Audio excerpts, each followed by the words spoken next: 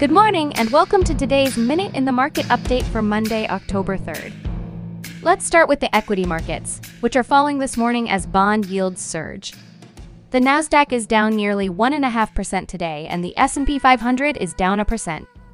Speaking of bond yields, long-term yields continue to surge.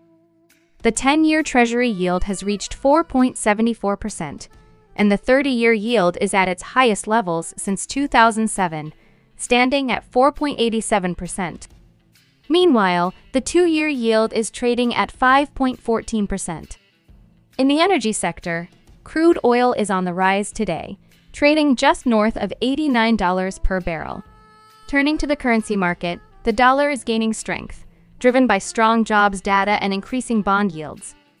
The DXY index has reached 107.25, its highest level since November 2022.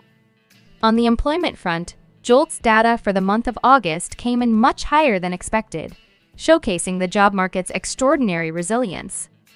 In a statement today, Atlanta Fed President Bostic emphasized that the Federal Reserve will need to maintain interest rates at elevated levels for an extended period. Shifting gears to the automotive industry, both Ford and GM have announced layoffs of 500 more factory workers amid ongoing labor strikes. The case against former CEO of FTX Sam Bankman-Fried begins today with the selection of the jury. Increasing borrowing costs are weighing on office rates, with the S&P Office Rates Index down 20% from July highs. Finally, in the tech world, Meta is exploring the possibility of offering a paid, ad-free version of Instagram and Facebook. This consideration is driven by the European Union's rules regarding personalized advertising. That's all for today.